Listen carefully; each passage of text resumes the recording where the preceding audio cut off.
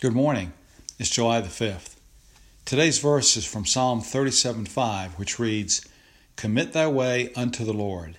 Trust also in him, and he shall bring it to pass." I'm not sure that anyone who calls him or herself a Christian finds anything to disagree with in this verse.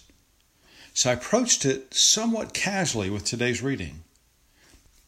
I am in agreement with Oswald Chambers as he writes, "We get into circumstances which were not chosen by God." What I think he really means is we get ourselves into circumstances not chosen by God.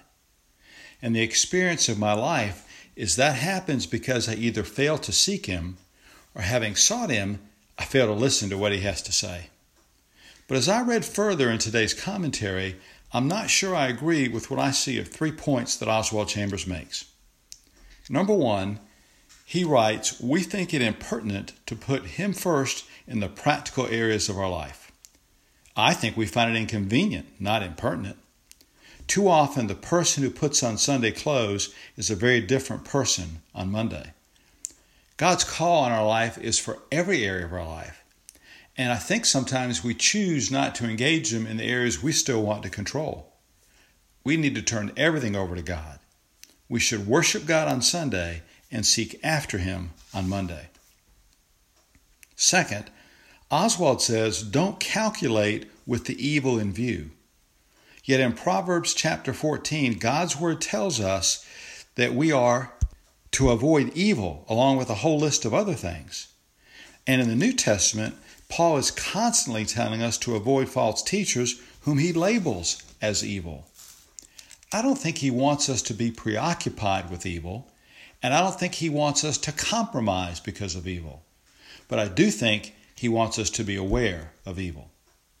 Third, he writes, don't calculate with the rainy day in view. I'd like to remind us all that faith is not failure to plan.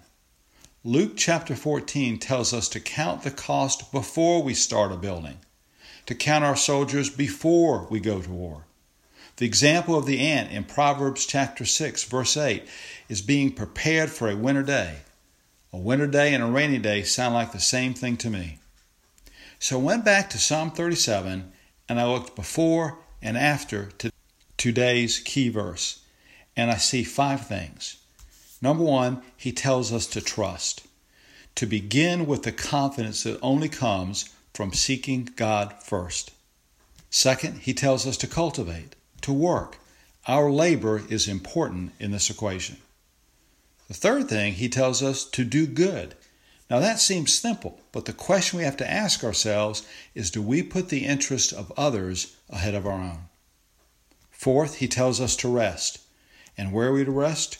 We're to rest in the Lord. And finally, he tells us to wait patiently. God's timing is not yours. Then he closes with what Oswald was probably trying to say. Don't fret. It leads only to evil doing.